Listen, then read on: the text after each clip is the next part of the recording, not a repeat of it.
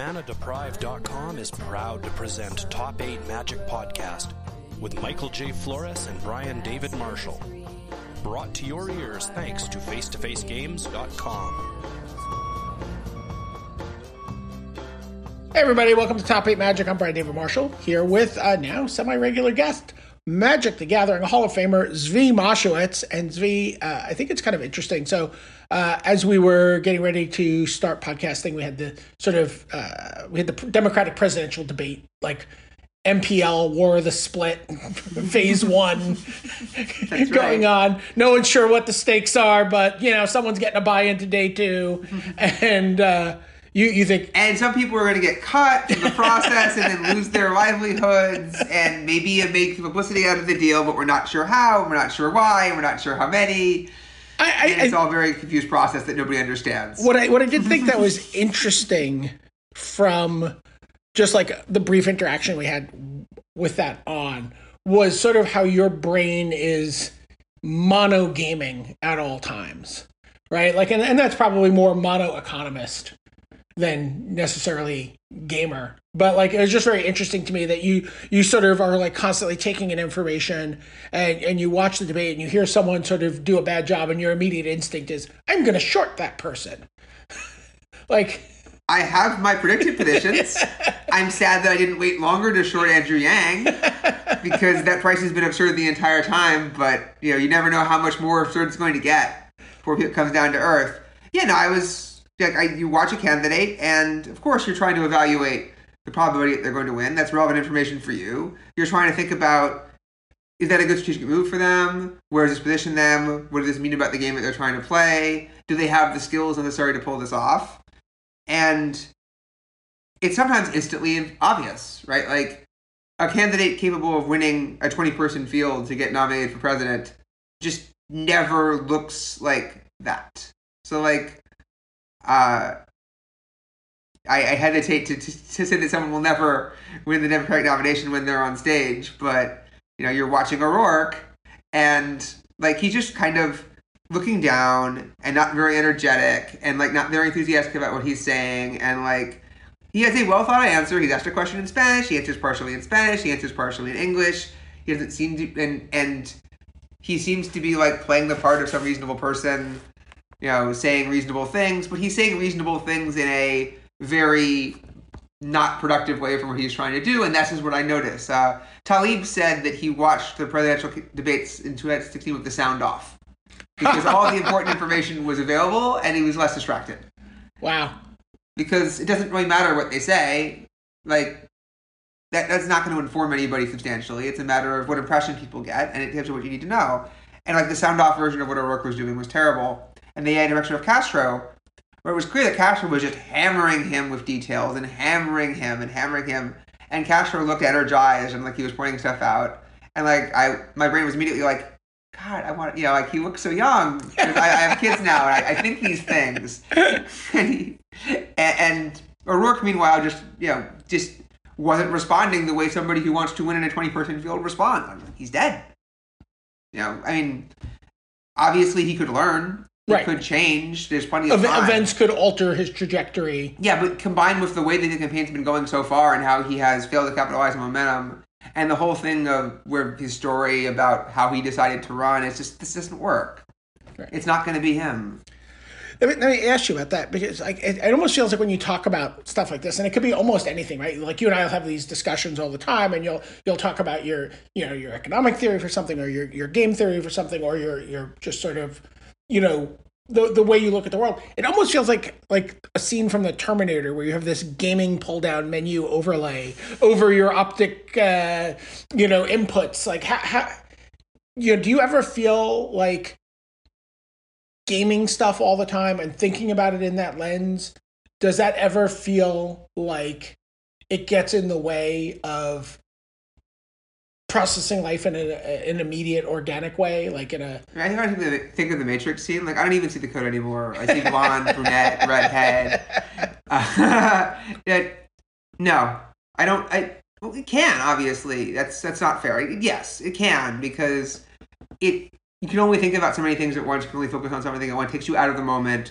Certainly, if I was trying to evaluate whether or not Beto's answer on exactly how we should approach immigration policy and what he would do on day one in the White House was good policy, I would have been better off not noticing whether it was a good strategic move to be able to focus more on that question. At the same time, of course, knowing that he will never be president makes me able not to care. Discard this input. Yeah, input's irrelevant, right? And I think I am much more inclined to be the type of person who thinks that you have to play the game legitimately. You have to keep your eye on the object level at all times. And it's very toxic when people don't do that. And so I'm always keeping an eye on the relationship between the two and trying to keep my eye on the object level as much as possible. But I also think that one way to fail to interact with the object level is something I see a lot of people who are very focused on making sure the object level wins out over complicated social games and playing these game theoretic things against each other, is they don't see it. They don't think about it. They process things too much on the object level and therefore don't see what's happening, and that these things prevent them from being able to do the thing they need to do. And I think that if we don't model the gaming stuff, we won't be able to engage with how to do things better on a more basic level. And a lot of what I think about and write about when I'm not thinking about games directly is in fact how we solve those problems. Cool. Speaking of solving problems and ham-handed segues, we got to watch the Mythic Championship this past weekend. You and I talked a little bit ahead of the Mythic Championship on the last episode. And what did you think watching it all play out? Like, what was your takeaway from the event? I certainly thought it was a super exciting event. I was pretty blown away by the champion. I have a funny story that I guess it's in an interview he did, but I thought it was pretty interesting. But what was your takeaway from the weekend? So the contrast between the Invitational and this event was night and day. At the Invitational, everything seemed like there were a bunch of people who didn't really know what the event was about, how to approach it strategically, how to play Magic on that level. There was a bunch of very nervous people who were making a lot of mistakes, even compared to what we know is their ability to play. The announcement team seemed to be also very nervous, like blown away by the moment and not knowing how to handle it. And a lot of people were sent in unprepared, who just didn't know how to do the job they were asked to do and weren't given the training or practice. And they were trying Duo Standard, which was just a horrendous mess and was even worse than I game theoried it out as a horrendous mess. But now they learned. They did Standard, and Standard's in a place where I hate the number of Planeswalkers, and I hate the type of game where it's all about Planeswalker development against Planeswalker development. But given you're going to do that, it's in an amazing place. Do you remember that great game where someone ultimated a Planeswalker and then the other person conceded? You mean the point where they cast the Elder spell, killed a bunch of Planeswalkers, put a bunch of counters on Teferi, removed 8 counters from Teferi? Yeah, I remember that game. Wait, which game was that?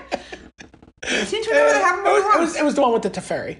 Oh, that guy with the face. Right, I got it. Yeah, that's right.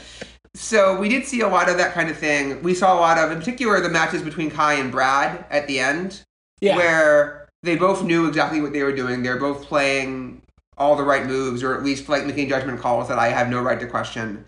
And it seemed like so many of those games involved I am going to get out to an advantage, and I'm going to lean on this advantage turn after turn, creeping. But because of cards like Command the Dreadhorde and the ability to draw running cards, which Kai had already done in amazing fashion previously in the tournament, you can't quit, you can't concede. So you sit there for so long as these slow incremental advantages accumulate slightly more. And it's kind of painful to watch. And I know they're having fun, and they're teammates, and it's great. And I enjoyed watching the development and thinking about exactly how to progress these strategies, but it's just not something I'd want to do over and over again. Yeah. Do you feel like that kind of format really, I certainly was thinking this watching the event, was that a format like this where you talk about that slow kind of grinding, just giving yourself a percentage point, that favors someone like Kai. Isn't that like Kai at his peak?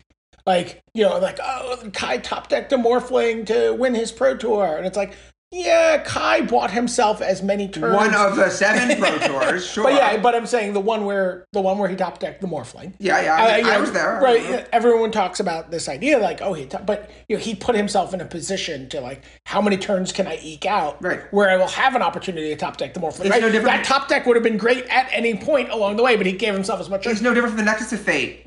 Right. In the final. Right. Of this invitational, of this tournament, where like he did everything he could to give himself every single card to draw that Nexus. And then he drew that Nexus and he was in position so that if he drew the Nexus, the game was over. He knew exactly how to capitalize on it. Matias Laurado. Yeah, the play level at this tournament was so much stronger than it was at the Invitational. The players who made it were all playing great. Well, how much do you think that is due to having the ability to focus on one deck? Right? Like to focus on one deck, to focus on that whole sort of organic 75 card construction that you're like, okay, and I'll do this, and if I play Esper, I'll do this, and if I play Red, I'll do this, and boy, I really hope I don't play against Simic Nexus because I don't have a great plan there, but maybe I can cobble together something from this. And like that ability to live with 75 cards, not 120 cards, and to be able to just focus on that just allows you to play a deck super well in and give it as many opportunities for you to display your prowess with it. I'd almost say, and be in that mode during the tournament and have that mentality, right? If you're split between an Esper deck and a white deck, then you have to do this incredibly jarring thing, right? Where every half an hour you have to shift between I am going to attack, and I am going to not die. And these are very, very different mindsets to be in. I think that even matters more to a great player, that they have to have both attitudes, and they have to switch between these attitudes, and they're distracted by the game theoretic questions of what decks do I choose, what strategy, what else is going on. But I think one thing to keep in mind is that with the MPL, these players are effectively forced to stream with all the decks and learn all the decks and be comfortable with everything. Sure. And in the MPL, just to be able to fill their content and not give away what they're playing, and for everybody to be uncertain and to learn, and just to learn what your opponents are, so you learn what things are, and then you have to choose different decks from week to week. And so if you have any chance in the MPL, you have to be unpredictable. If everybody knows that you're going to play mono red, that's terrible. If everybody knows you're going to play one of 6 decks, or doesn't know what you're going to play at all, that's much better. And yeah, you can prepare in secret, but it's really hard to do. So I think that a lot of things favored this tournament being a better tournament. I think that having sideboards just makes you better. Like you mentioned the full 75. I think that you don't understand a deck until you sideboard with it. Right. Until you ask yourself, what exactly do I want to do in each of these matchups, in each of these situations?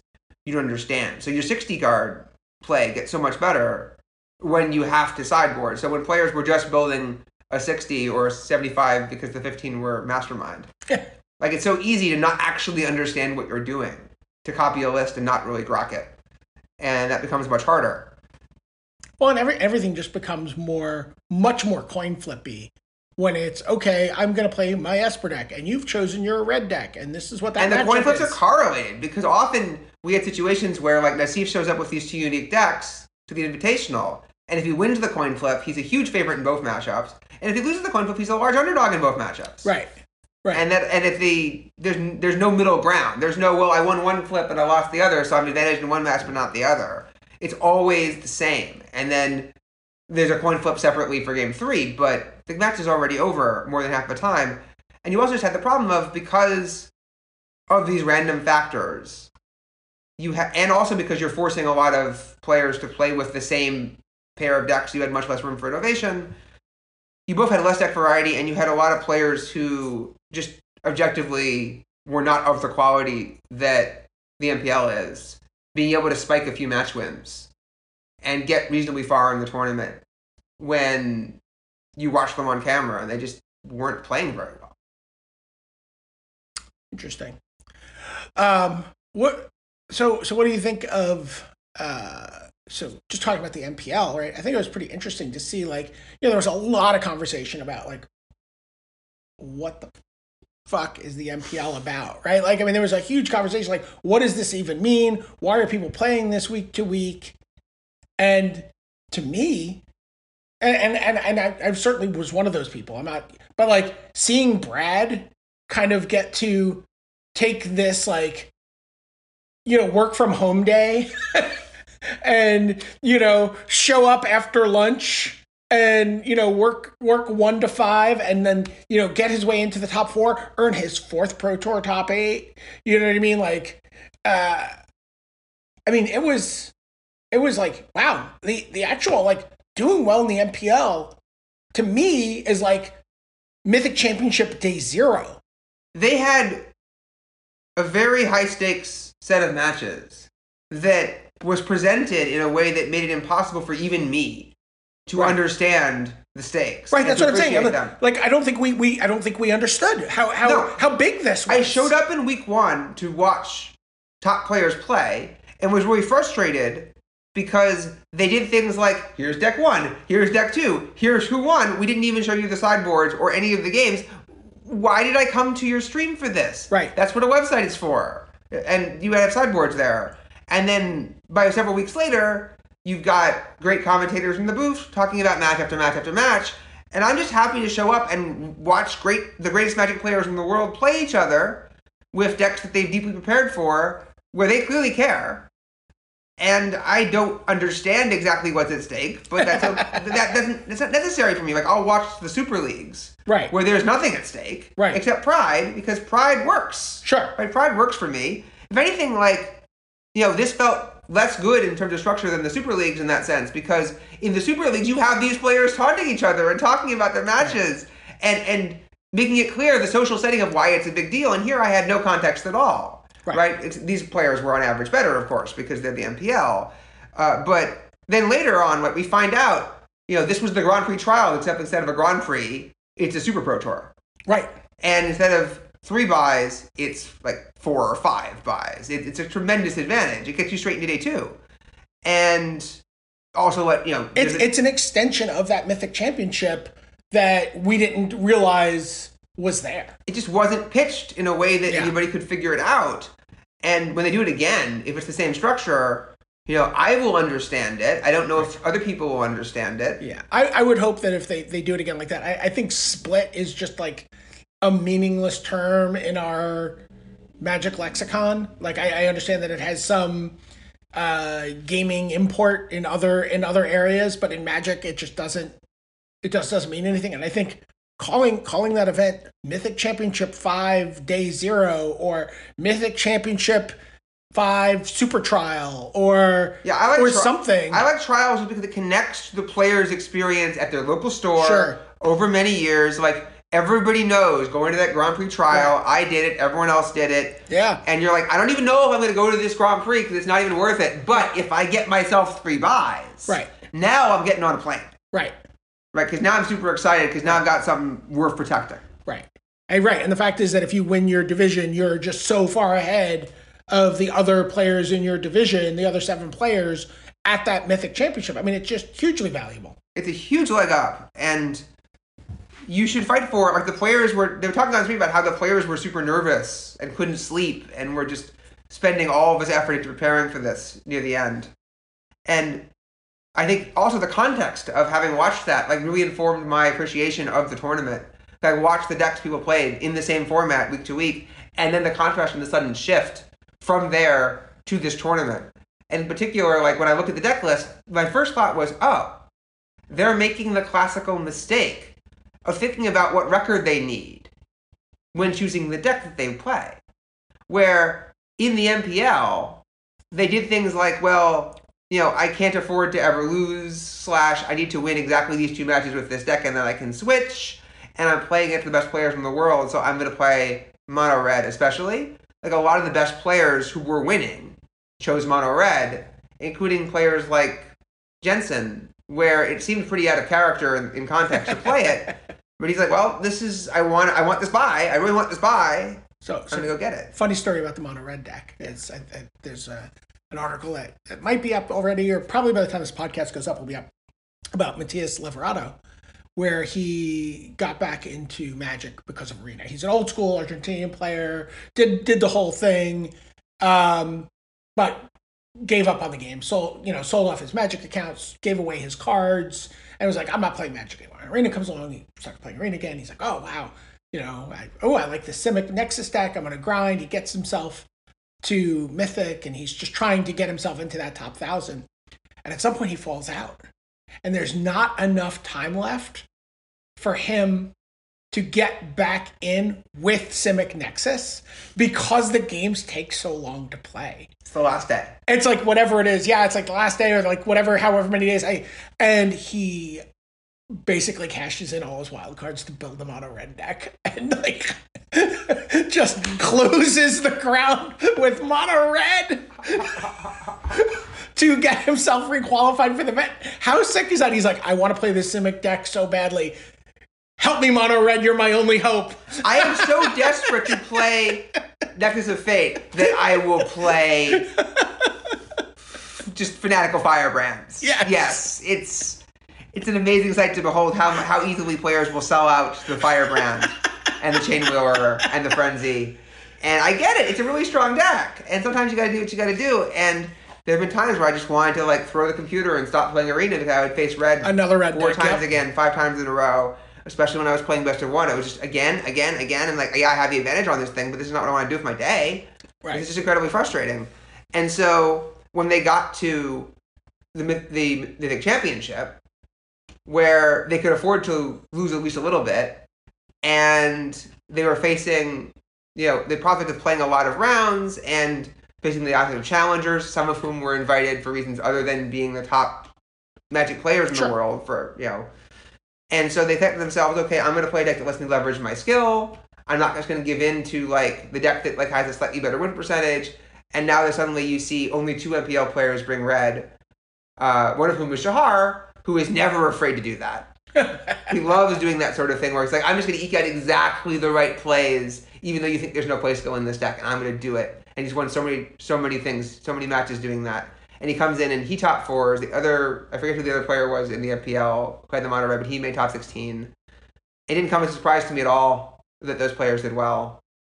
So you think mono red was underrepresented in that 68-person field, or just on the MPL side of the ledger? I think very underrepresented in the MPL ledger. So 2 out of 32. Yeah, and probably just the right deck for that field. Thinking about the deck list that people submitted and how they approached the tournament, just people were correctly anticipating that people would move away from it.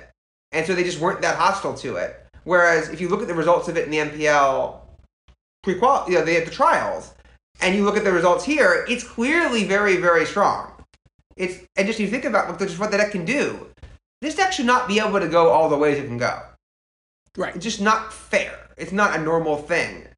And yeah, I think that was like probably the right choice. Right. It has sweepers. Yeah. I mean, granted, fairly limited sweepers, but it has sweepers. It has card advantage. It has tempo.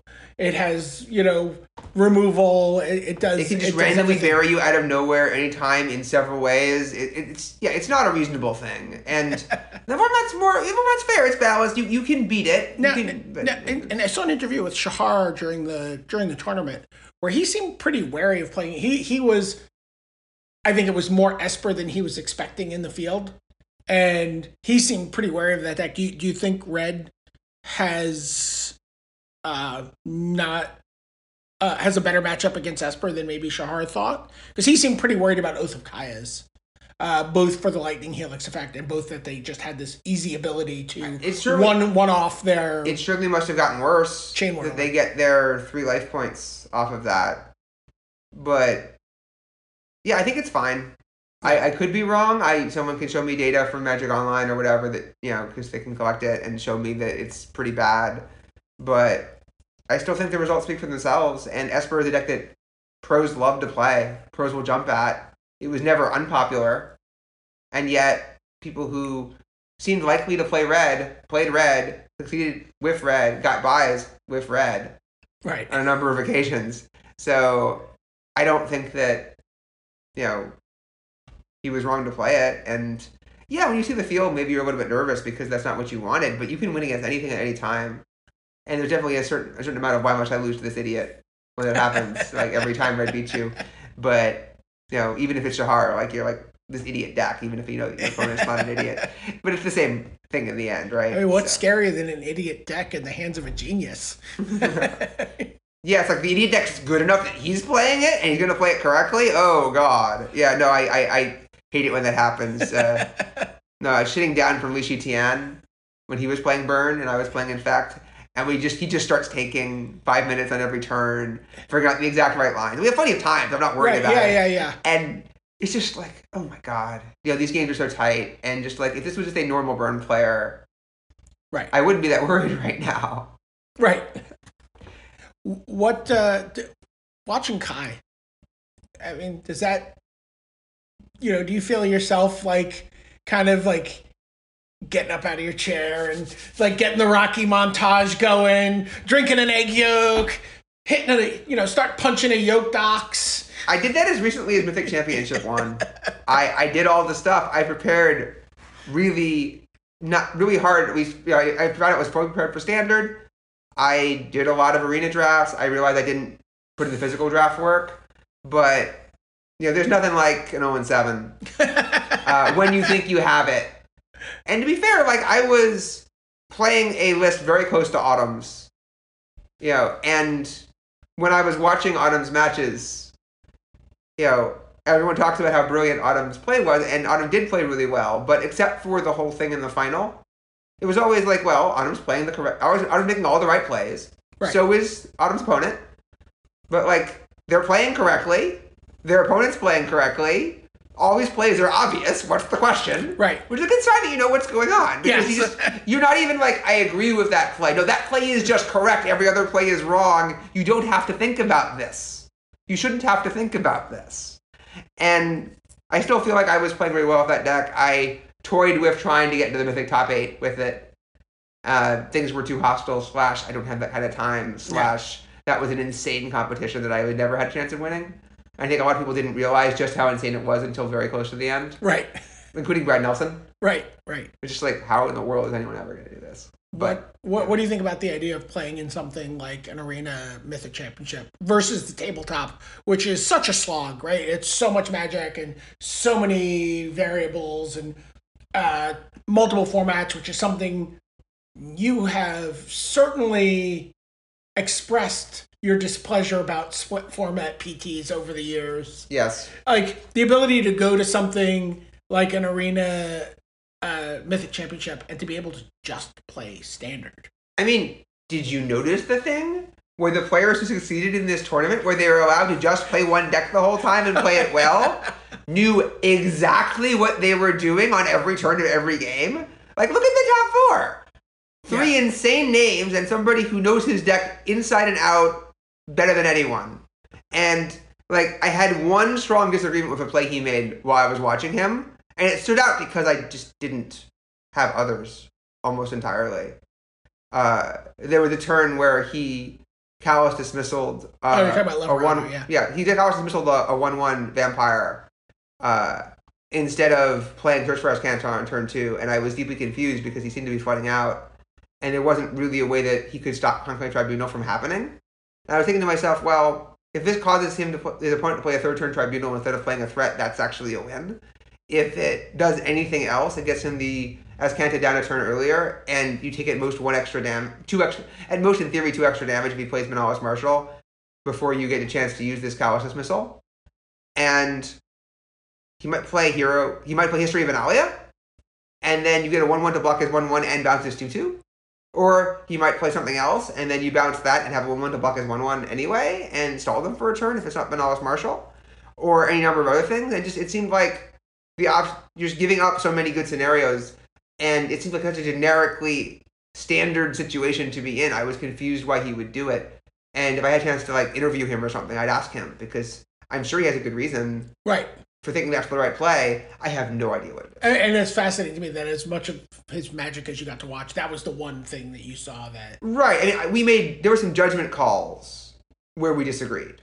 But otherwise, no. And in fact, he made the exact changes to the deck that when I looked at Autumn's build, I said... Right, we talked about this last week, actually. Yeah. You were really concerned about Autumn's land selections. Yeah, I thought they didn't have enough blast zones, and in particular that led to them not having enough solutions for Teferi 3. And also I questioned whether they were too worried about color. I thought only 2 colorless lands, doesn't seem like it's necessary. And not only is the third blast zone in the winning deck, there's also a mobilized district. Right. Which is just important for pressuring planeswalkers, and I'm not sure if it's right or wrong, but I'm confident the third blast zone was right. Like, it's one of these cases where when it works, it just doesn't randomly kick you out of games. It's great to have the option, but it does happen. Force mulligans and so on, right? Right. Let me ask you, we talked about the Mythic Championship here. People have been talking about this Red Bull tournament that's coming up, and this idea that the organizers are not enforcing that anyone needs to play the same deck from round to round of the tournament, right? They've explicitly stated no deck lists, there is no rules here, just play a tournament legal deck, and you could do this, at any time, any round. Sorry. What this seems like someone's like, hey, does this seem really interesting? Or I'm like, this just seems really bad to me as someone who's a tournament organizer and someone who ran a website that relied on the content generated from tournaments. Like, deck lists are the lifeblood of running these events and what people come to look for. Like, how do you even have some sort of sense of who won with what? It doesn't matter what they didn't win deck you played in the last round, right? Right. The winner will have won with like 7 different decks. And to the extent that they played duplicate decks, probably shifted a bunch of cards based on what they've seen so far and what their scouts have reported and so on. Right. Before I get to what I feel is the game theoretic implications of that, I just want to comment on the completely Orwellian, bizarro world announcement that they couldn't enforce this. Right. Right? It's like... Well, and so this is a little bit of an indictment of Wizard software development here, in the sense that Arena does not have the ability to host tournaments, right? Arena does not have a tournament function. And Arena doesn't have a hash where it shows you your opponent's deck's hash in some form. You can voluntarily show your hash or otherwise prove to your opponent that you're playing the deck list. And I realize that that is true. But they're saying the thing that every tournament from an 8-man local store up on top to every championship has had zero trouble enforcing at any time, in any way, is suddenly so impossible that you're going to just blow the doors off of everything and change the fundamentals of how tournaments work in ways that we'll get to in a minute, but are mind-bogglingly different. No one could have predicted the break in the levies. No one. No. This is stupid. This is just crazy. Like, of course you can. I can think of 5 solutions to this. Right. Like, you can stream the match like everybody does. It's like, like you should be recording the matches anyway. Okay, between games 1 and 2, mouse over your deck list so the camera sees it. You could also just have everybody submit a deck list and have a document, like, let everyone just do public deck list. I'm playing you in a round. I can go to the website, look at your deck list. I am going to know if you play an illegal card. You mean the exact same thing that the Invitational did and that the Mythic Championship just did? Yeah, That could work. Yeah. As proof, it did. And it has, right? Like, this is there's like a public trust that does go into place too in these tournaments, even when deck lists aren't public, right? And that it's a ridiculously crazy cheat, right? Yeah. In a tournament where you're recording all the matches and can play them all back, to play a different deck or a different list from round to round, because people are going to watch and they're going to catch you. And so many cheaters have been like, did he play 2 lands on that turn on camera? Did he break his bridge? Yeah. Did he palm that card? And you can think to yourself, he was on camera. He should have known better. But they don't know how to stop, so they just do it anyway because their brains can't turn off. And it's just very fortunate for the rest of us. That means they get caught. But just no one's going to try this cheat on camera because it's not going to work. Like, yes, in theory, you could play 4 copies instead of 3 and just cross your fingers and hope that the 4th copy doesn't show up. Or hope that somehow, like, the number of cards you play in game 1 over an entire tournament add up to 59 or 60. and people can't add in the 61 and realize that you cheated. But you're not going to be tracking that. And at some point, if you switch your cards, someone's going to figure out the 61st card got added to your deck. Right. And now, you are an intentional cheater, and you are disgraced for life with 100% proof. And you know what? No one's stupid enough to risk that. But let's talk about exactly what's going to happen now, right? Like, let's talk about the game theoretic. Your Terminator overlay is in place. And... Right. Like, let's forget about why this happened, right? Why this happened is not important now. And by the way, I do like to imagine that one of those options, like in the original Terminator, is always, fuck you. But go ahead. And just like then, it's just like you think about it. Yep, that's the right answer. And then you don't say it. But interesting that we can curse on this. Oh, yeah. But, I mean, fair enough. But, so let's think about what happens. So, nobody knows what you're going to play next round. But you do know who you're playing, as far as I can tell, because it's Arena, before you decide what to play. Otherwise, you could have just submitted a deck list at the beginning of the tournament. If they can force you to play what you want to play, they tell you the name of the account that you're playing against, at a minimum. So one option is to get a new account, disguise as who you are, and pretend you're not you, and hope that the brackets aren't released or something, which is already a level I really don't want to get into. But let's presume for the moment you basically know who the opponent is. Okay, so you know their tendencies, you know what they've played in previous events, you may or may not have been watching their previous rounds, but you have some idea of who you're up against. And you have the opportunity to customize which deck you choose and how you might pre-sideboard that deck or change the cards in that deck and that deck's sideboard to account for what is in this guy's range. Right? So if you have watched someone stream for weeks and weeks, you know what, say, Jensen's range is, right? You can say, well, he knows these 4 decks really well, and these 2 decks okay, and nothing else out of the, say, the 10 decks that someone might plausibly play. So you can rule out those 4 decks, and then if you have, like, a good matrix prepared of exactly what's good against what, figure out what is a reasonable way to approach that situation, what decks make sense, and then choose amongst them in some game theoretically defensible fashion. That would be level 1. Level 2 would be, so these are high-stakes tournaments, and I hear that they stream them. I hear that the players in the tournaments are, like, capable of talking to each other. Like, you're not going to say that, like, we can't enforce deck lists, but we're damn well going to enforce that you can't tell people what happened in the last round. Like, that just doesn't make any sense. So, what I think is good, so what logically happens is, if you're in this big tournament, I don't know the exact prize pool, but it's big enough to matter, all of these people have followings, because they're streamers. And they are going to recruit a bunch of people and their friends, and their people and friends are going to go out, and they're going to watch other people play and talk to other people, and they're going to have a scouting army. Because scouting didn't matter less now, it matters more. Because before, you were stuck with the same cards that you had before, and by game 2, you knew most of what you needed to know. And like the most incredibly valuable thing, at least before the London Mulligan, in scouting, was not, he's playing red, and he's playing white. It was, he only has 3 copies of Experimental Frenzy. He has this other card that you don't think is in his deck, right? You know, like he has Blood Oaths in his deck. Be very careful with your Fact Affections. You didn't think he had Blood Oaths. That's way more valuable because after you play your first 2 lands, you now have important information. You have important information for the rest of the match. Right, well, you talked last week when we did this about like the idea that sometimes someone on your team would be a sideboard decoy. Yes, we would intentionally put cards in the decks to disguise scouting. And that's why when I would scout, often I would I'd pay much more close attention to scouting, especially key players, for specific cards and specific styles. Because like you want to scout for the thing that you won't know in game 1.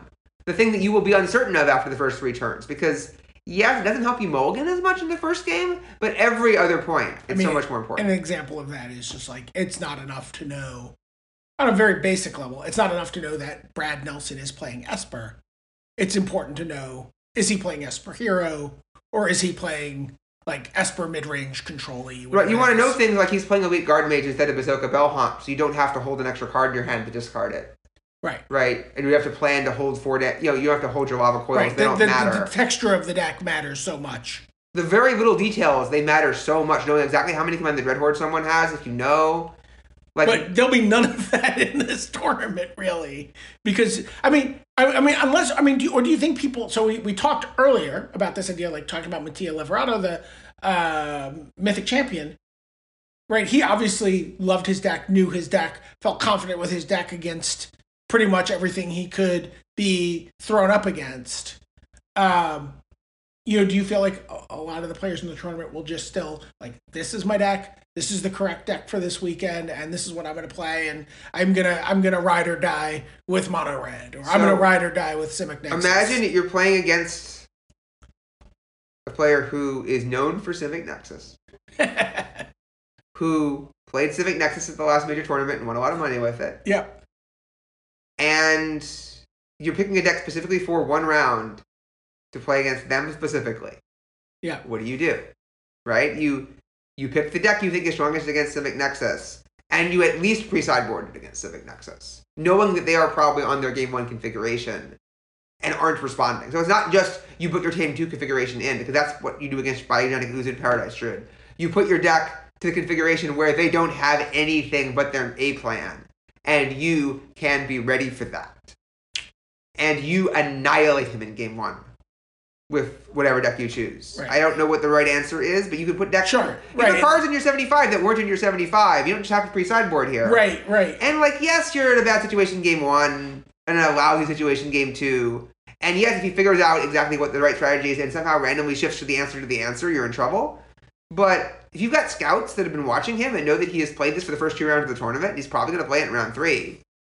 Unless it's me he's playing against and he knows that I think like this or something. Yeah, he's going to play it. He's going to be up against somebody who is switching what he's doing.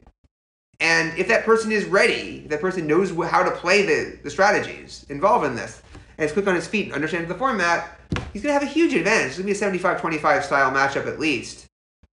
Almost, not if it's, maybe if it's red, you, just ride or die with, right? There's not that much somebody can do about it necessarily. But even that doesn't sound true, right? If you wanted to devote a lot of slots to your sideboard to making you very strong against red and move some of those cards to the main deck, I'm pretty sure you can build a very good anti-red Esper deck if that's what you know your mission probably is, right? Put lots of early removal in your deck, make sure you have lots of Enter Experimental Frenzy, just make your ideal 60 configuration, run that. It's not going to actually have any weird cards because they stopped printing cards that are weird if you guess wrong about your opponent's deck. So you're still going to be 40% or something game 1 against everything else. Right. Certainly if you were 50 before, and you'll be fine. So players are basically forced to, at a minimum, go to level 2 and mix up their play, to choose randomly or semi-randomly amongst a bunch of good decks, and to keep an eye out for people who are not doing this and to punish them for it. And then level 3 is to know which decks the person is randomizing in, and also to try and scout all of the individual choices and all of the individual cards. And basically you've given people this scouting task that is far beyond what is reasonable to expect of an individual person or even of a tiny team. And so you're going to have an arms race where players who want to win start doing these outrageous things and just eat alive the players who do reasonable things. So this just doesn't look anything like a Magic tournament by round 4. It's a tournament of Magic matches. It's just every round, it's we both choose what we want to bring to the tournament.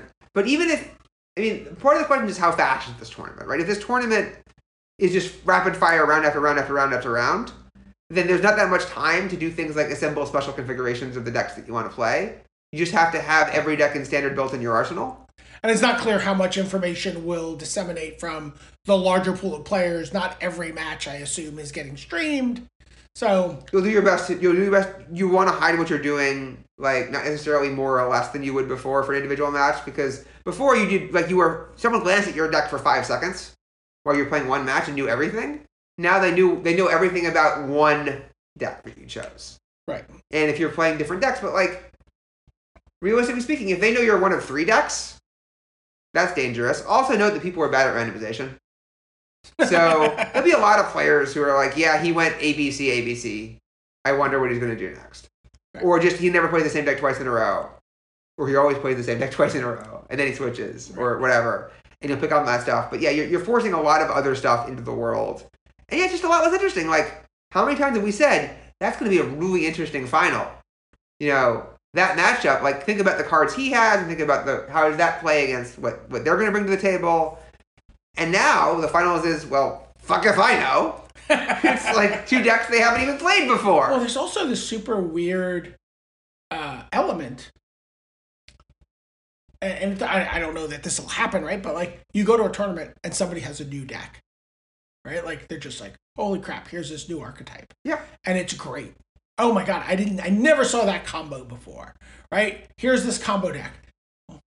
Like, we gonna see people, like, if there's some like major technological improvement in Standard at the tournament or a radical new sideboard approach, right? Like, are people just gonna scramble to now adopt those practices in their decks moving forward in the tournament? I think you at very least see people scramble to adjust the deck choices they have and their sideboard options and their configurations to combat the new hotness. If a new hotness shows up, especially in quantity, or they know who they're playing against, and they know this person has it. And that's going to be very... Also, it's all so distracting. Like, one of the great things... That's the thing, yeah. The noise factor here is so high for me. Like, one of the great things about a tournament is that mentality of, this is me, this is who I am today, this is the thought process I'm in. We talked about this for Duo Standard, where you had to have two people. Right. You had to split your brain. It was weird. And now you just got this one person, and you had to make these weird game theoretic decisions. You had to split your brain in three, kind of. But now you just have this, like, okay, I can't just be the player who plays Esper Hero. I can't be the player who plays Red. I can't be the player who plays Simic Nexus. I have to be the player who can play all three of those and two other decks at any given time, who doesn't know what they're going to do, necessarily, that soon before they have to choose. I mean, if I was doing this, I would almost certainly, like, do my randomization rolls for what I was going to do unless I knew something important before the tournament. Probably several days before the tournament, and let it be random so that I didn't get predictable, but then, like, mentally know what was going to happen. And so, like, I'm like, okay, I know that my Simic Nexus round is 4 today, and so I'm going to think about getting into that mentality for round 4, and then get back into it for round 6, if I survive that long, because I rolled it again, because I have 6 decks I can play, and I rolled one deck twice, because I wanted to do that. Or something of that nature. And players just won't be able to perform at the same level. You won't see the same sorting. But if there's a new hotness, I think trying to copy a deck list that you don't have, that you saw some cards in play, is always a mistake in the heat of the moment, like trying to make changes like that. You also have the problem of, one of the great things about tournaments, to me, is realizing that you made mistakes, that you brought the wrong cards to this tournament, that you're in a really bad spot in some weird way, or you didn't sign the answer to a problem, and these are your 75 cards, now solve it, bitch. Right. You know, like, the world is just telling you, you know, here you are in Venice, you brought the Astral Slide deck. Yeah, you win the mirror every time because you spent 2 weeks doing nothing but being in horrible pain across from Justin Gary. But this red deck is much bigger than you thought it was, and much scarier than you thought it was, and you didn't necessarily know how it works. And so your sideboard plan isn't working as well as you thought. Well, now tonight, we're going to take the 75 cards we actually have, not the entire format, against the decks that we see in the wild, not every card they might play.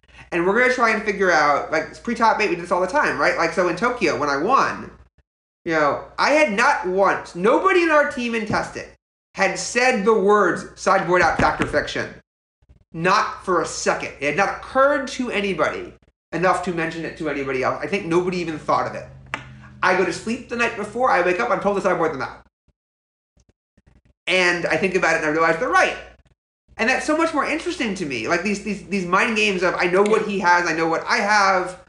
I don't necessarily have what I would choose to have, but I have to make the most of it.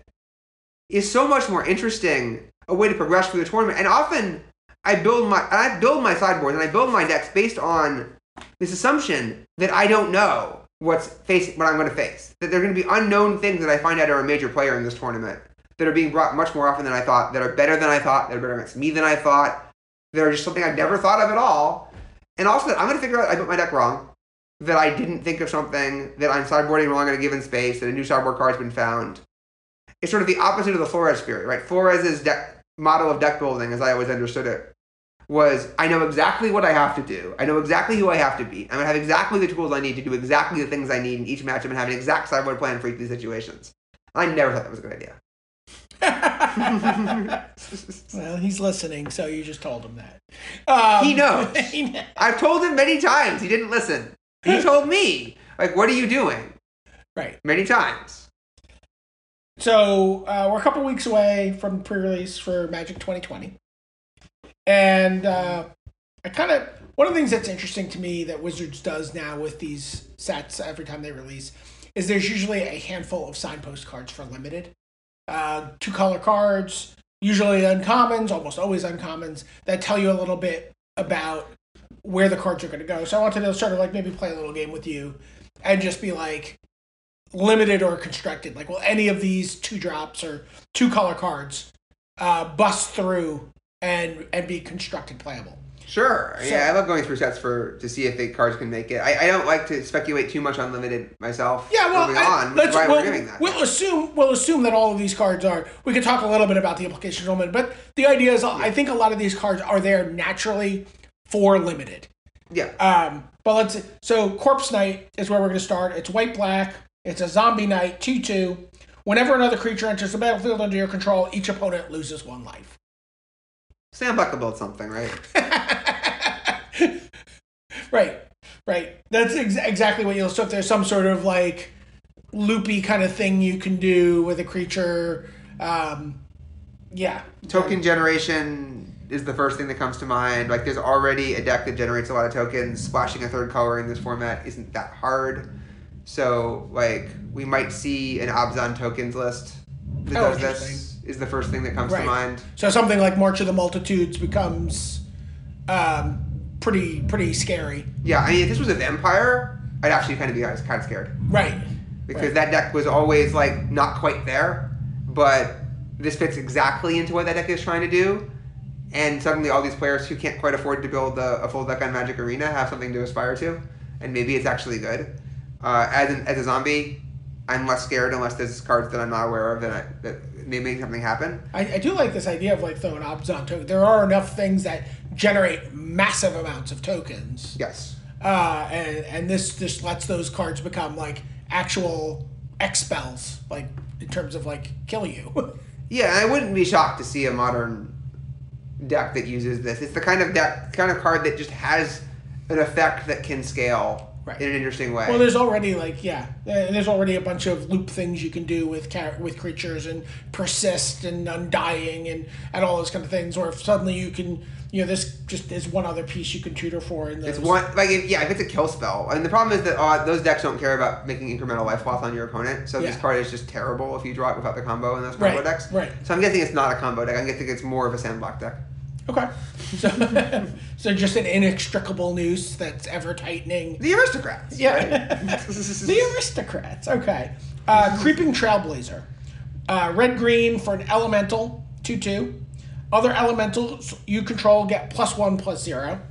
But I guess the highlight here is 2 RG. Creeping Trailblazer gets +1/+1 until end of turn for each elemental you control, which interestingly, although it says other elementals on the first line, it doesn't say other elementals on the second line. So it always does something. So it's always able to give itself +1/+1, which is the highlight here is Chandra. Have you met Chandra? You like Chandra, don't you? Coming soon to Netflix. And I do like Chandra, and I do like Netflix. So I'm looking forward to that. I'm really looking forward to the prompt where Netflix is not sure are you still there? Are you still watching Chandra? 3 Chandras stapled together? Or are you too busy casting Chandra? Yeah. I mean, good for you, right? But no, it's so again, it's a 2/2 for 2 mana, which means that it's got something going on. It's a minor lord, which helps somewhat. And the boost is something, but it's a lot of mana. 4 is a lot. So my inclination here is there'd better be a real elemental deck, or I'm not interested. Right. This needs help. Needs a lot of help, but it's a good card in an elemental deck, right? If you're boosting the power of your entire other team and can make this guy super, I'm excited. But yeah, if I'm not playing 22 elementals, what am I even doing? Right. If you took the first line out and replaced it with trample, does it become more interesting to you or less? Yeah. Okay. Yeah. No. The world in which I managed to assemble a big team of elementals and now I get to pump up and trample through, like, it doesn't seem like it's that impactful versus being able to pump up and not trample through. Okay. Whereas being able to boost the power of my other creatures without spending any mana is pretty exciting to me. Right. Okay. Empyrean Eagle is 1 white-blue for a bird spirit. It's a 2/3 flyer. and it has other creatures you control with flying get +1/+1. So this is like a straight up aerial lord. This is straight up Modern Horizons. This is straight up spirits seem cool. But you know what spirits don't have enough of? Lords. They really don't have enough lords. We'd better give them another lord. And someone, I wouldn't be surprised if this was in the Modern Horizons file, and then someone said, this actually plays really well in Standard as an M20 card. Can we just steal that? And they said, sure. It doesn't mean that it happened. It just seems like the kind of thing that would have happened. Right. And I think it's cool. I think it makes Modern. I think you think this card will make it into the Spirit stacks in Modern? I am not positive, and I certainly would be surprised. I'm surprised to see 4 of it. Sure. I think they have enough other things to do. Right. But I think that the Spirit deck is very much about I want as many lords as I can get my hands on, and just giving it another lord is what it wants, even though this lord is a little bit weak. 2/3 is pretty good stats for a lord. Right. And it flies. So given that everything you play flies anyway, with notably rare exceptions, right. I think you want probably some copies of Empyrean Eagle in that deck. Whether it makes Standards, again, a function of how many it's a reasonable lord. flyers there are. It needs help. It doesn't have the help from what I can think of, but doesn't mean it's not there. All right, next up is Ironroot Warlord. 1 GW for a Treefolk Soldier, and it is star 5. And star is Ironroot Warlord's power is equal to the number of creatures you control. So this is a card, kind of a class of card that goes all the way back to the very beginning, really. But this also has 3 GW, create a 1/1 white soldier creature token. By the way, a casting cost to make a token that has been paid in Standard formats in the past. Oh, you'll pay it. You will eventually run out of things to do with your mana, and you will pay it. And you also have the threat of paying it, right? If you always have one more power if you really need it, which is useful even if you never activate it. The 5 is exciting to me. This is for 3 mana, like a 1/5, which is what this is just by itself, is pretty hard to get past. Again, Selesnya tokens is a thing. Yeah. This deck already exists. If it's Abzan tokens all of a sudden, it's even more of a thing. But it's clearly a thing, and it seems weird to not at least test this card in it. It seems like it should be pretty good. 5 toughness is a lot of toughness. The red deck is not going to love facing this card, shall we say. Some other decks are not going to particularly love facing this card. Am I really going to fight with fire this? Yeah. Oh, you are. Yeah. No, that's like, you're going to be very happy when you get to fire this. But probably, again, it just comes down to if Selesnya token's good enough. The Abzan Lord, I look at the Abzan Legend, and it's like, no, this does not go in the same deck as the cards we're talking about. Well, we'll come back to the 3 cards. Yeah, I just happens to be right there staring at me. Right? Yeah. So let's talk about Lightning Stormkin. It is, it costs just red-blue. It's an elemental wizard. Flying haste 2/2. Oh, look, the cribbing from my game. No, just a little. No, I'm kidding. Kind of. We may have had a very similar card in our file at one point. This card plays really good Magic, right? Like, it's just, I smack you on turn 2, and I keep smacking you with evasion, and wizard is not an irrelevant word, and elemental might be a relevant word. I've also seen people doing really well with Adelies lately in Standard. Like, blue-red wizards is still, like, a thing. If blue-red wizards is a thing, this card's a thing. Like, if this is the thing you want to be doing, this is pretty good. I have never been the kind of guy who does this particular effect. Sure. But this is a good rate, I think. It seems like a really... This to me seems like, of the cards we've looked at already, is the one that I felt like the most confident would find some lane in Standard. I'm not confident. And the reason I'm not confident is because I'm not convinced the deck that it's in is any good. Right. I think it's good. Sure. I don't think that it belongs in the Izzet Phoenix style decks that we've seen at all. I think it's clearly a very bad fit for those decks. It just doesn't do anything they want to do. Which means that it has to be in the Wizards deck. Right. Or in a new deck that we haven't seen. And again, I am skeptical of those decks getting there. A lot of people got a lot of help. Yeah. And that deck wasn't good enough before. And just There's just so much out there that's like ridiculously powerful. Like if we keep talking about spoilers, we'll see so many push cards in this set, and there already were so many elsewhere. And that actually seems underpowered to me. So, are you doing anything? Oh, that's interesting. So even if this gives a significant boost to the Wizard deck, if everything else going on in 2020 is so pushed, that just doesn't matter. It's not enough. It's not enough. Yeah, that's interesting.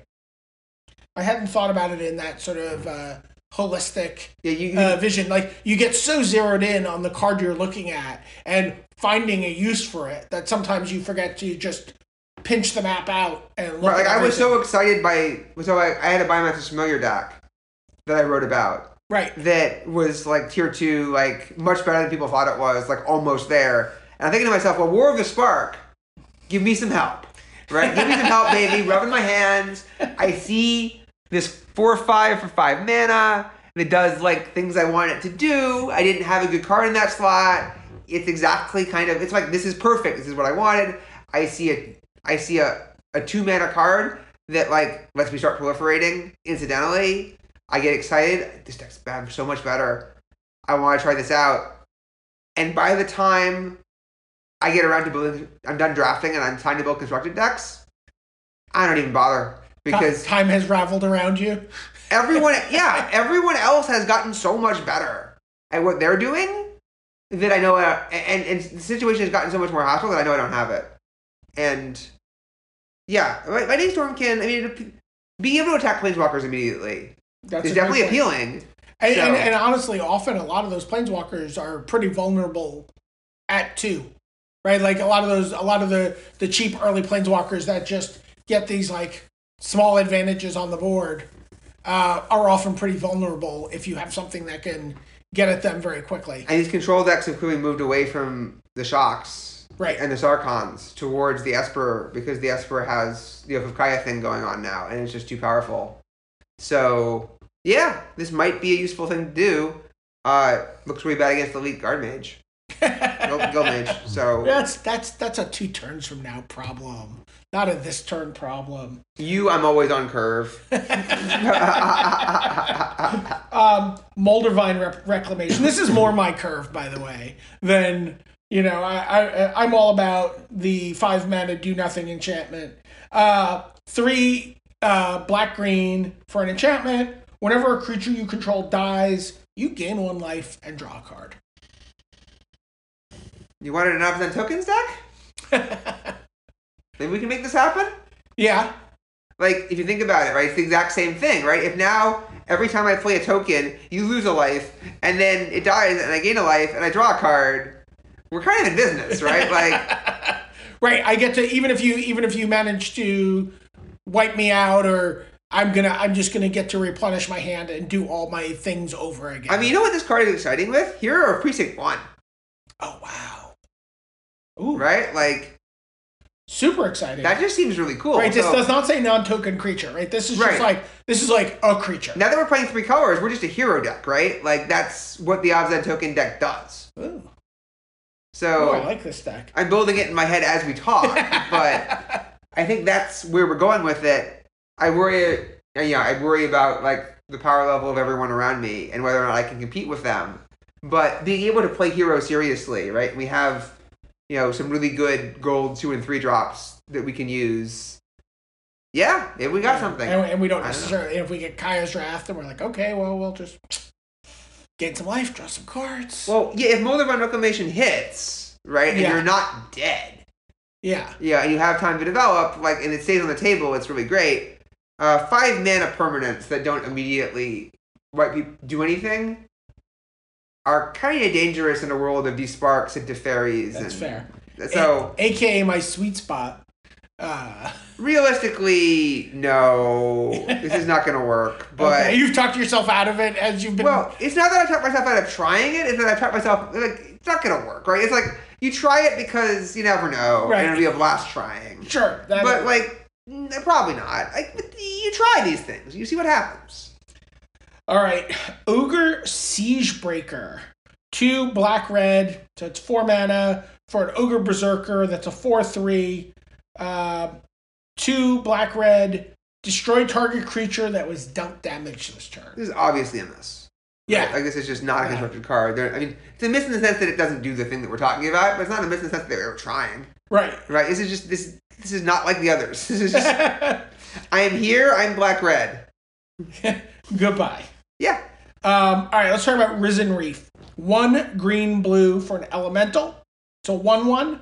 Whenever Risen Reef or another elemental enters the battlefield under your control, look at the top card of your library. If it is a land card, you may put it onto the battlefield tap.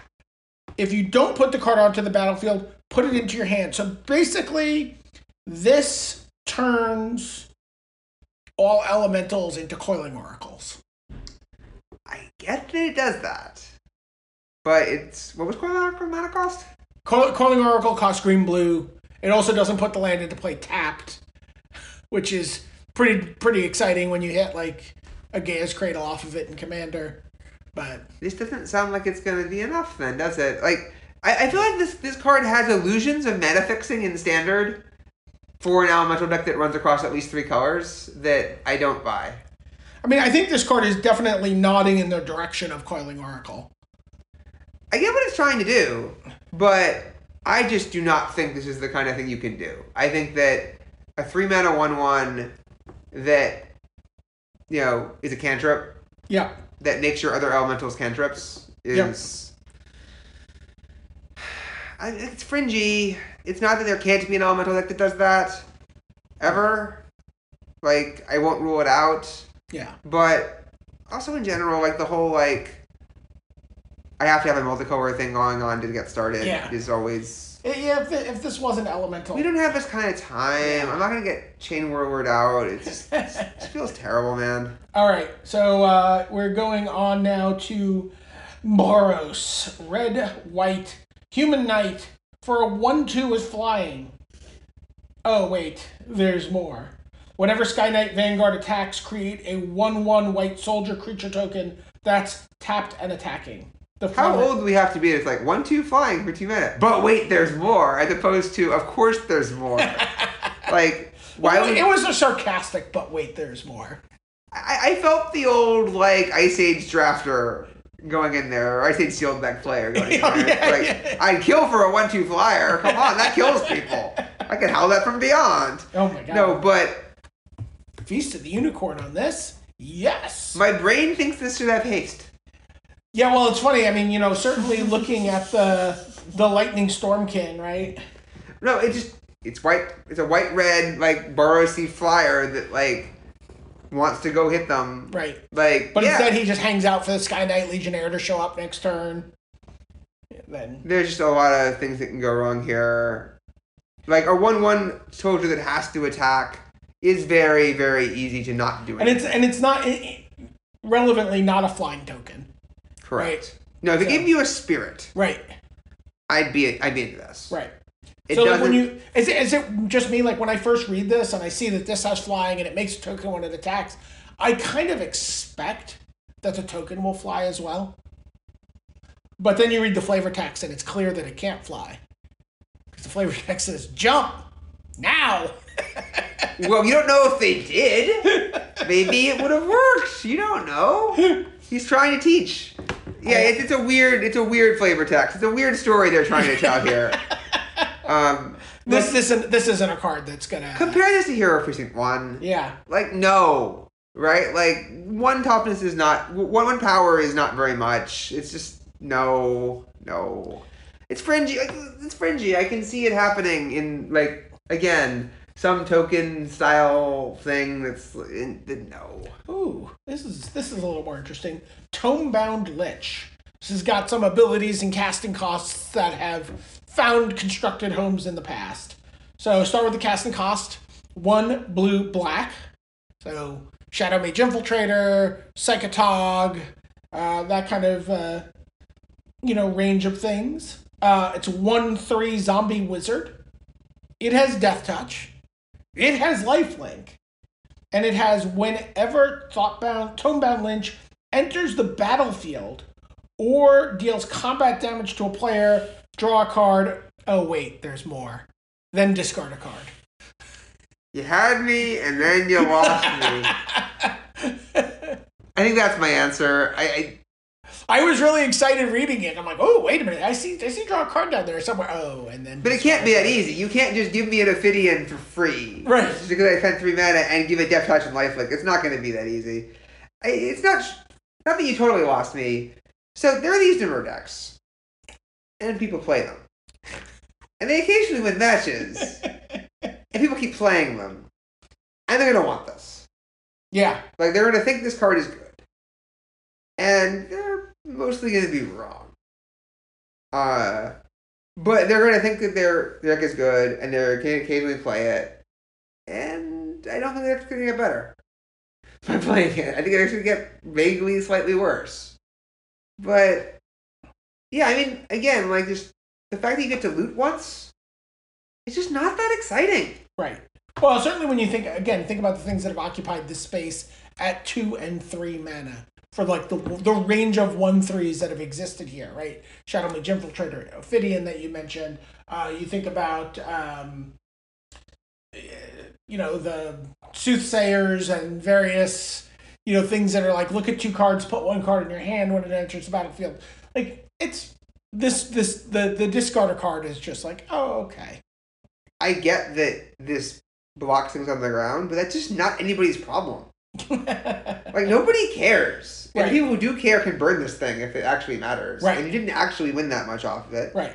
It pressures Planeswalkers basically not at all. Right. It doesn't threaten to end the game if it hits you, the way that Ophidian or Shadow Mage Infiltrator does. Like, this costs the same price as Thief of Sanity. Are we out yet? Oh, we're out. Good. That's what I thought. All right. So now there's also another handful of multicolored cards here that have been released officially as of this recording that are all 3-color cards. Yep. So these are not cards you're necessarily thinking about for Limited, but are clearly aimed at something like Commander. They're mythic, so they're clearly not going anywhere. Right. Yeah. These are mythics. They're aimed clearly with an eye towards the Commander format. They're ready-made to have a deck built around them. But now it's the same thing though. I want to see, are any of these cards good enough to make it into the new standard format? So, they're aimed at Commander, in air quotes, might they be aimed at Commander in a format without certain older sets? Oh, sure. So they're also Brawl cards, clearly. Yes. Right, you're right. I don't think about Brawl as a format. I haven't played it. Yeah, but it is a format, and that's certainly, when these cards were being designed, there were probably some grander designs for Brawl at this point in Magic's life cycle. And I'm sure there are still grand designs for Arena. Yeah. Sure. We can't use the old stuff, and Commander is very popular. And if they weren't thinking eventually of getting Commander onto Arena, they were leaving a lot of fun on the table. This does open up a lot of Brawl possibilities. These all do on Arena. Yeah, that's what my mind thinks like about that. From a flavor perspective, I'm not particularly excited to see like random people I've never heard before and become 3-color legends. I am not particularly excited by the fact that the 3 I'm looking at all begin with K. Well, they reflect this year's NBA free agent class. Clay, Kyrie, Kawhi all start with K. Great things start with K. So they're like... 2 of them are injured. Sure. So they're kind of like, a group of people with similar identities, like a clan. Oh, no. And, just... whatever. It's fine. Yeah. All right. So let's move on and talk about some of these cards. Kalia Zenith Seeker is Mardu. That's exactly what it costs. Legendary Human Cleric. Flying Vigilance. When it enters the battlefield, look at the top 6 cards of your library. You may reveal an angel card, a demon card, and or a dragon card from among them and put them into your hand. Put the rest on the bottom of your library in a random order. Standard or Commander. So, 3/3 Flying Vigilance for 3 mana. Yeah. When you are getting a bunch of card advantage from it, we're in, right? It's a matter of you're doing a bunch of work. This is 3 colors that don't fix mana very well. And then, are you actually going to be able to get Angels and Demons and Dragons Oh My? into your deck Right. in a reasonable way that lets you get payoff from this. Noting that this is none of those things. Right? If this was any of those things, I would be so into it. Right. Like where like it can replace itself. Right. Like, Yeah. you can just hit yourself at all. So the question is, can I have a cohesive deck that does interesting things that could support this? A lot of the good demons and angels, I think, are, like, kind of awkward to play with this because they're double color and just, in general, it's not pretty. There aren't that many... Like, dragons tend to be double red. Demons tend to be double black. Your mana is going to suck. Like, you're going to have a deck that could have played just one or two of these colors otherwise. So this is going to be awkward. It's a payoff card, right? It's a payoff for doing something hard.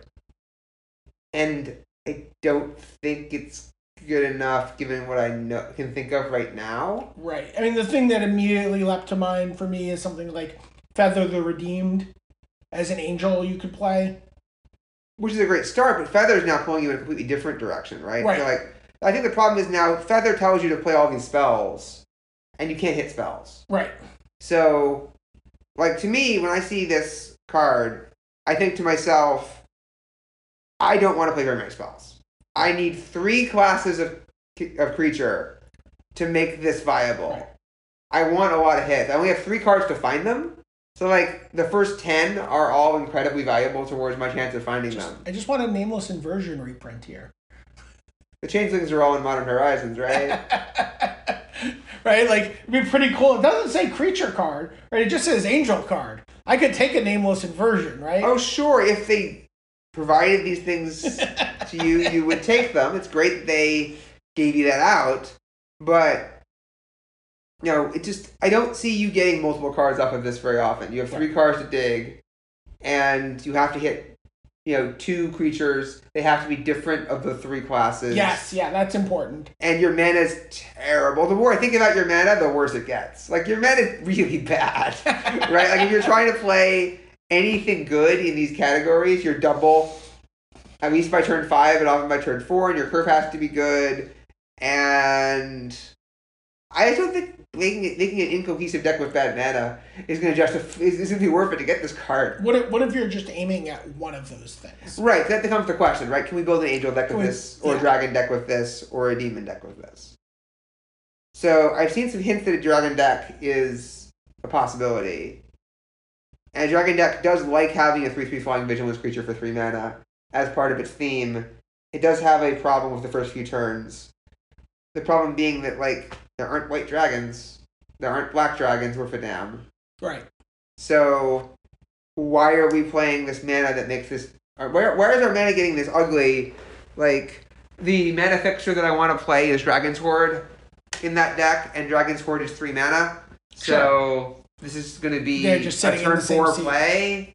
It's like when you could have played, Demanding Dragon or Lyra or whatnot in that slot, given what There's you're a up fine to. piece of card advantage to draw off of this. I like Lyra with this, but how do you, and you can play Lyra in Restoration 8. You can play there's an Angel deck. Yeah. Like, you can put this in the Angel deck, but the Angel deck didn't want to have red or black in it. So how much did we murder our mana base to do this? And what else did we get out of it? How do you think they went on to become angels? You murdered your mana base, they ascended to heaven, they became angels, and that's how it No, works? if your mana base ascends to heaven, you just can't cast any spells. Oh, okay. That's fair. Okay. So, Kethis the Hidden Hand. This costs Abzan, legendary creature, Elf Advisor. It's a 3/4. Legendary spells you cast cost 1 less to cast. So... You know what's legendary? Everything. Yeah. Every Planeswalker. I said everything. Yeah. Exile 2 legendary cards from your graveyard. And then, until end of turn, each legendary card in your graveyard gains. You may play this card from your graveyard. This is an intriguing ability. Yes. Yes, it is. Both abilities are intriguing. The ability to accelerate your mana for all the Planeswalkers, and there are some significant, 5 and 6 mana Planeswalkers that this accelerates you to. And potentially, again, Lyra Dawnbreaker on turn 4 off of this, right, is a natural thing to do.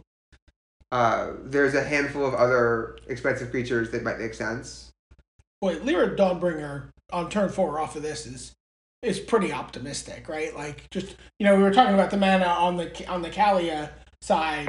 To go Abzan and then, the 4th, get that double white. I haven't thought about exactly what you're using to fix your mana. This seems a lot less optimistic, right? Okay. Like, you get cards like Paradise Druid to help you. Oh, that's fair. Yeah, good point. You have green, and I haven't done a search recently to see exactly what the green mana fixing is, but it certainly seems like it. There's always some Gift of Paradise. Adventurous Impulse is a thing for sure. I would play it. It seems to me like legendary spells cost you 1 less to cast is a pretty powerful thing to have. 3/4 for 3 mana is below rate these days, but not terrible. And late in the game, if you are playing a deck full of legendary stuff, it's pretty awesome. The problem to me is that these colors don't have the good legendaries. Sure, you're on a Sorin and you're on some Nissa maybe, or the Johnny doesn't seem great. Yep. Liliana 6 is good. Oh, sure. If you can get there, Lyra Dawnbringer's good, but it just doesn't seem to be where standard is. I feel like, again, you're being forced down a path that your cards are just not as good at doing what they need to do in this world. And so you're just not going to get there. You're just not going to be able to sacrifice the cards this deck naturally wants to play otherwise. I kind of want to fix, we're talking about it being optimistic, Branchwalker is one of the cards that, helps you get to this thing. Right. But, that just sends you down a path that this aren't enough cards in your deck that do the thing. Right, you need a critical mass of legends. But you kind of want to play pretty badly Jadelight Ranger and Merfolk Branchwalker, right? So that you can mill cards into your graveyard to get activations. Right. But that also takes away 8 creature slots that now are busy being not legends. Right. I keep thinking about cards that you could play with this, but then they're in Modern Horizons and they don't do me any good. Also, enabling someone else's command the Dread Hordes is always dangerous. Not so fun. Yeah. Although to be fair, this does provide you some protection against someone using Command the Dread Horde against you. If you have multiple legendaries in your yard, yeah. Yeah, you exile 2 legendaries, you can do that at any time. This isn't as a sorcery, so... And you can always play your own. So maybe there's a graveyard deck of some kind? I don't know. Obviously, if this activates even once, it's going to be a really good deal. Yeah. But you're seeing this more commander than standard at first glance. Looks like a really cool commander. Yeah. I think it's just not in a good position to match up with the cards that are out there right now. Well, where this is super interesting in Commander is also the amount of legendary lands you can just throw into your deck that just are fodder for this in the graveyard is pretty cool. Kykar Wind's Fury. It's 1 and a Jeskai for a legendary bird wizard. It's a 3/3 flyer for 4. Okay. Whenever you cast a non-creature spell, create a 1/1 white spirit creature token with flying. And then it has a very interesting line of text to me. Again, this though might just be for Commander. Sacrifice a spirit, add red. So, to me the question is, are we trying to be some sort of combo deck? They're just trying to chain spells in some hyper-aggressive way. If we are, I have no idea how to get there in Standard. I don't see what the tools are. And if not, I think this is just bad murmuring this deck. I realize it gets you spirits, and they're cool, and you can sacrifice them for mana. And I get that 3 power is more than 1, but 5 is a lot more toughest than 3. Yes. And it's a murmuring mystic that's wandered into the bad section of town and didn't bring its Kevlar. I'll keep the birds, thank you very much. Yeah. They fly too. It's fine. It's a lot easier to cast. All right. So we're looking at that as Commander. Okay. Omnath, Locus of the Royal. Oh, I know Omnath. And Omnath is a big Omnath. Yeah. Generally all Omnaths have been Commander staples.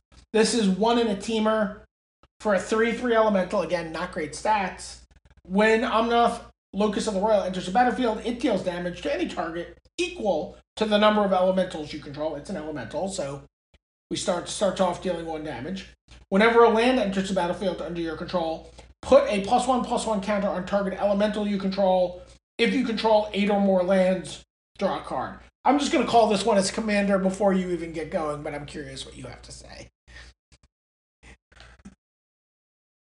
This feels weirdly like they think there's something somewhere that there isn't anything, as far as I can tell, and I'd want to do another pass. Do you feel like this card has been pushed?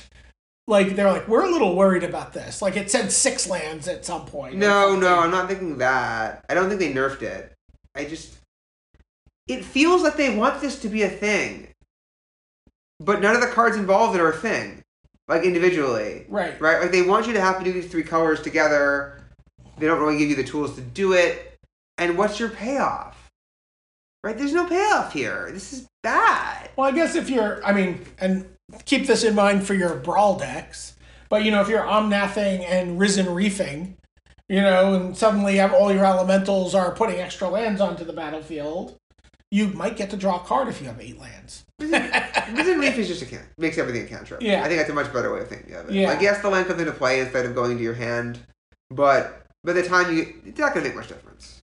Yeah. Well, Risen Reef, Omnath actually have a lot of, so when you get those lands, extra lands. Look, I'm all for turn 1 Lateral Elf, turn 2 Risen Reef, turn 3 do stuff as a plan, but if you don't do that, I think you're just not getting much mileage out of the lands being in play. They come into play tapped. You already had 3 mana, so you're going to have 4 anyway. How big does your elemental curve deck really go? It's not. I don't see this being that impactful. Okay. I just don't. This deck doesn't seem like it's there. Like, look, we have another elemental's coming up in the wrong colors. It's got black in it instead of red. So. Yeah, this is the Elemental Horror, Yarok the Desecrated, 2 and a Sultai. I am here for whatever this is. Legendary creature, Elemental Horror, Death Touch and Lifelink, 3/5. And then the text is Panharmonicon. If a permanent entering the battlefield causes a triggered ability of a permanent you control to trigger, that ability triggers an additional time. Including itself. Meaning, the card that entered play. Oh, yes. I'm looking for the triggered ability on Yarok. And I'm No. I meant, Yes. If you 4 times with Jade Light Ranger. If you play your Jade Light Ranger, it does that twice. If you play a Yavimaya Granger, you would search out 2 lands. Yep. I can tell you this card is going to kick a card out of my CDC Commander deck. It is immediately going. I'm going to Sultai Soothsayer like crazy with this card. I love it. I love this card for Commander. This card is probably a super exciting Brawl build around. There's probably a ton of really interesting things you'll be able to do with it. But is this... Panharmonicon's a pretty powerful ability. And, a 3/5 Death Touch Lifelink is a fairly substantial body on the board. Yeah, I am. Yeah. I have to train myself constantly to remember that a 5 mana 3/5 Death Touch Lifelink isn't that good. You're just going to be dead, huh? You're just not doing very much there. It's something. It's, it blocks really well if it's allowed to. I see the deck this wants to be. Right. Right? We all see the deck this wants to be. This is a Command the Dreadhorde Sultai deck. Right. That's trying to set up the Jade Light Ranger mess. Sure. I can't think of anything else that comes close. You're right. You want a Ravenous Chupacabra with this. Right? I'm sad it doesn't work with Hydro Crisis. Right. Oh, no, it does not. Yeah. It works with Hostage Taker. It works with... Oh, yeah. Hostage Taker's a great choice. It works with Ravenous Chupacabra. It works with Jade Light Ranger. It works with Preferred Branchwalker. It works by implication with Wild Growth Walker, even though it doesn't technically work with Wild Growth Walker. So, that's a thing, I guess. And maybe this is a 5-drop that makes that deck more interesting. Certainly, if you can set up and you have enough life to command the Dreadhorde for this, and I was just going to say, if you get this back off your Dreadhorde, it's pretty right. That's 10 life minimum. That's 9 life minimum to do anything, right? Because you have to get back a Wild Growth Walker and unless you have stuff already. And to get paid off, you have to probably pay more like 12 or 13. So it's not cheap in terms of life to do this. Right. So you'll often not be able to do it. And you have to be pretty, I think you have to be pretty on this. Like, you give up your chances to do a lot of cool other things.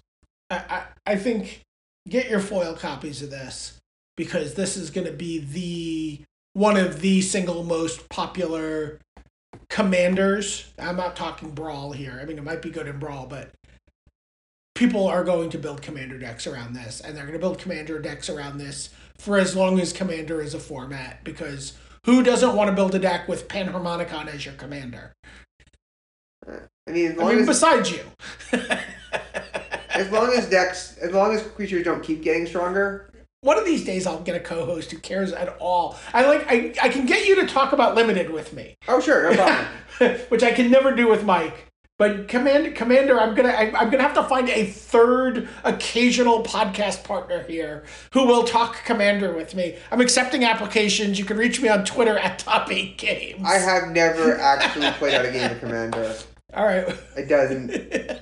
I understand. Doesn't do it. I understand. All right, we got one last card here.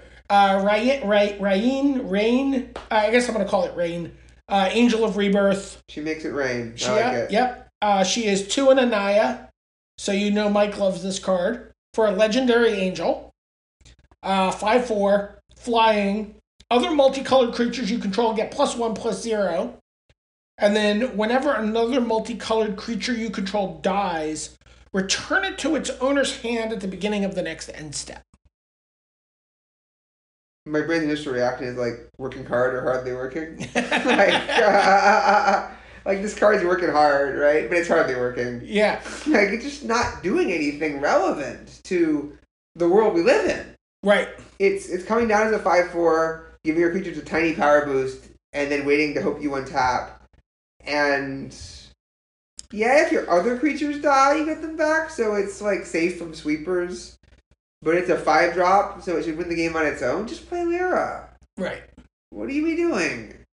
This is, again, like, just a lot of work for... So really, it feels like looking at all of the 3 colored cards we talked about, they all feel pretty squarely... Like, if you open these in your Mythic slot, you're opening a Brawl or Commander card. And we don't really see...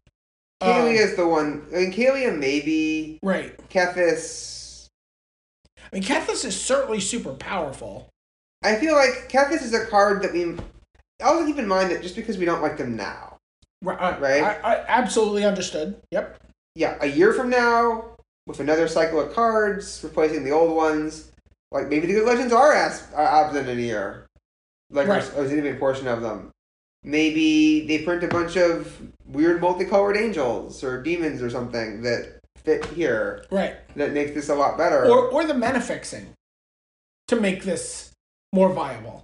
Yeah, although if you're not green, that's going to be tough. Right. Right. And we have the Scry Temples are in the set. I think that's what we've seen. And don't get me wrong, the mana right now is pretty good, right? Like, yeah, it's not that the mana is bad. And so I see some of the temples. Yeah, we see 5 temples. We see 5 that are suspiciously patterned, so we don't have any evidence about the other 5. It's all the opposite colored temples. Yeah. Do you have Lotus Field? Yeah, Lotus Field's an interesting card.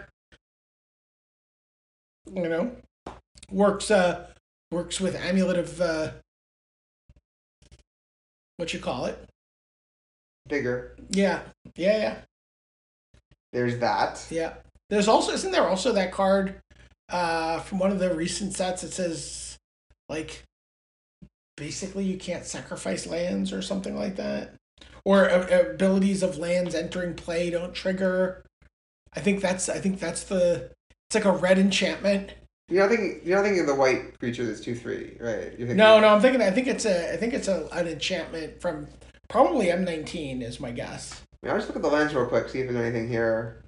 Yeah, there's that cycle of the Bloodfuckler cycle, which doesn't do anything. Yeah.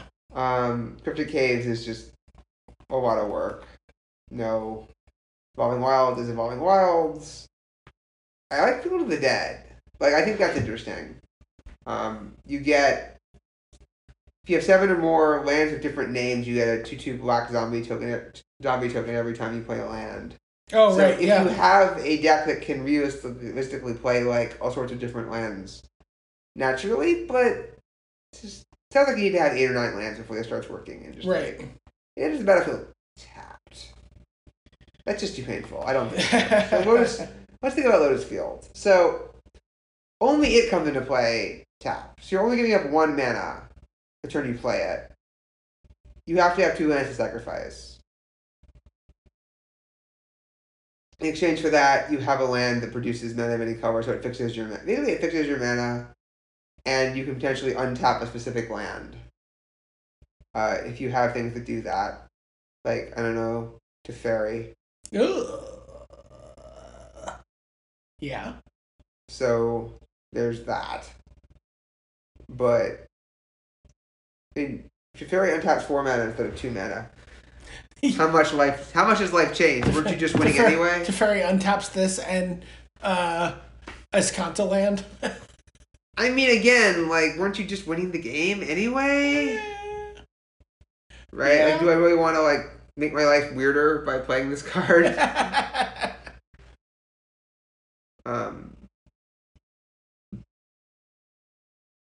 Yeah. I'm not seeing it right now because also, like, a lot of these decks that wanted mana fixing also wanted to play something on 3 really badly. And that's what this card does. Sure. Right? So it just seems like it's awkward. The temples are obviously very good. Yeah, Temples and London Mulligan, right? You know, the new Mulligan rule moving forward. Oh, like, God. People's draws are going to be... I mean, maybe we're not fully appreciating how easy it is to cast a Woolly Thoktar on turn 3 now. I don't think using the London Mulligan to not be mana screwed is a great plan. I realize it's a lot better than not having a plan at all, but yeah. I'm not saying that you're relying solely on that. I'm just saying that maybe the ease of the demands of your mana base are, lessened. Yeah, I get it. I will say that it always bothers me when the opposite color pairs get a much, much better, like, constructed level land cycle, and the aligned ones get, like, Gain a life tapped. A known limited cycle that does nothing. Let's be honest. Yeah. Like, it's fine for limited. They're good cards for limited. I know what they're doing there. I'm not upset that they're there, but it's just not doing the same thing. Sad. Like, yeah. So anyway, that's a look at some of the colored cards, multicolored cards in 2020. Zvi, are you going to come to one of the pre-releases? Almost certainly. Yeah. All right. Yeah, I have my pre-release now. I found a great place, so I am. You've been going to the Complete Strategist? I gotta defend my title. I am twice in a row winner and still champion. I like that you have your stacks of 6 packs next to each other on your desk, and they're sort of like, see how long you can keep that streak running. What am I gonna do? Open them? What am I gonna do with 6 packs of constructed cards? It doesn't build anything. Like, I just might as well keep them, right? If I'm not gonna draft in person. Yeah. So yeah, I think I'm gonna go to the strategist. I will. I've already sort of cleared it in the household, so I think I'm gonna be there Saturday morning. Looking forward to, it's always just great fun seeing all the old regulars, people who share our sort of vintage of New York Magic players going back to the 90s playing at neutral ground. So it's always a good crowd, a nice mix of new faces and old fake faces, and of course Eric Smith. Yeah, that's why I do it, right? It's like pretty much like just Rockstar level 3 judge who's been doing it forever. Just old school vibe of we're just here to do this one more time, like celebrate that the cards always are ever changing. See some old friends, and it's walkable. Try to try to scrape together enough packs for a draft, possibly in the week after. Keep not doing that. I mean, I've been the only 4-0 twice in a row now, and my packs are literally sitting on my printer. I've missed the last couple of the strategists, so hopefully I can maintain my pack positive relationship with the strategist. Yeah, I know I've been fortunate in various ways to have made it. I felt smarter when I was in the got to get there first, choose a Simic box, and just have a huge advantage on everyone than I did in War of the Spark. But yeah, I still grounded out. And no, I left the War of the Spark pre-release being so depressed. I won, and that's cool. But Planeswalkers. Oh my god, the board states. Oh my god, the board states. Oh yeah, I mean we saw that still this weekend, right? Like you saw multiple situations where there were 6 and 7 Planeswalkers in play. They were the same ones over and over again, so sure. By now we're kind of I mean, look, let's be honest. Narset's a mistake. Teferi 3 is a mistake. Doesn't mean they need to be banned. Sure. No one's saying that. Yeah. But mistakes were made. Yeah. And I am sad they've taken the lesson that lots of 3-mana Planeswalkers are the right idea into this next set. Yeah. Obviously it's too early to react to learning, but yeah, looking back at Narset in particular and Teferi in particular, it's just how do you think through good ideas? To print as written, it's just shrug. Yeah, I mean Teferi is every bit is the powerhouse it looked like it was going to be early on. It was very funny. I was at an event with Gavin Verhees at SCG Con, and we decided to do a Winston draft. And he's like, I'm like, why don't people do more stuff with Winston draft? This is a really fun format, right? 2 players can just take 6 packs and use them and play a game, not putting anything out there as V, but 6 packs, and you can Winston draft. And he's like, yeah. He's like, it just feels like it's a little bit of a bomby format sometimes. And I'm like, oh, that really hasn't been my experience. Like sometimes you get the bomb, but the bomb doesn't come in the right place, and you can't switch into it, and you hate draft. And it seems pretty mitigated. And then the first pick off the first pile for me in the draft was Teferi Time Raveler.